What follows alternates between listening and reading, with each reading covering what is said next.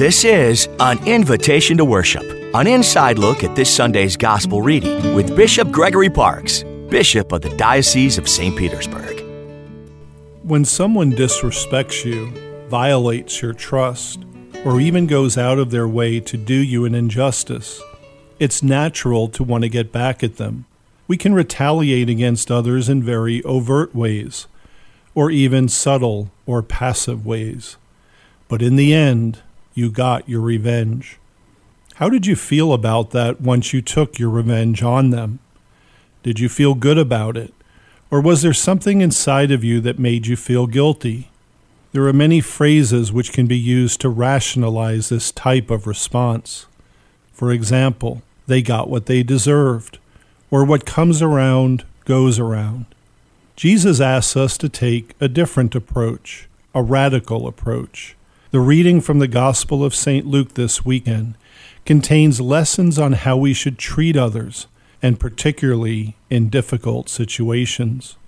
Why would Jesus ask us to love our enemies and to do good to those who hate us and want to do us wrong? After all, it's natural to want to defend ourselves.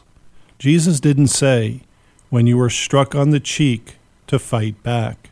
While our immediate inclination would be to defend ourselves, Jesus said we should turn and offer the other cheek as well. He goes on to tell his followers to stretch themselves, to give and not expect anything in return. No praise, no money, no quid pro quo. These teachings had to be difficult for the people of his day to hear and understand, just as they are for us today. But Jesus wanted to teach them and us about mercy. He's teaching mercy to the people who have suffered at the hands of captors for centuries. And Jesus is asking us to be merciful, to kill not with violence, but with love and kindness. We've all heard the phrase, treat others as you want to be treated.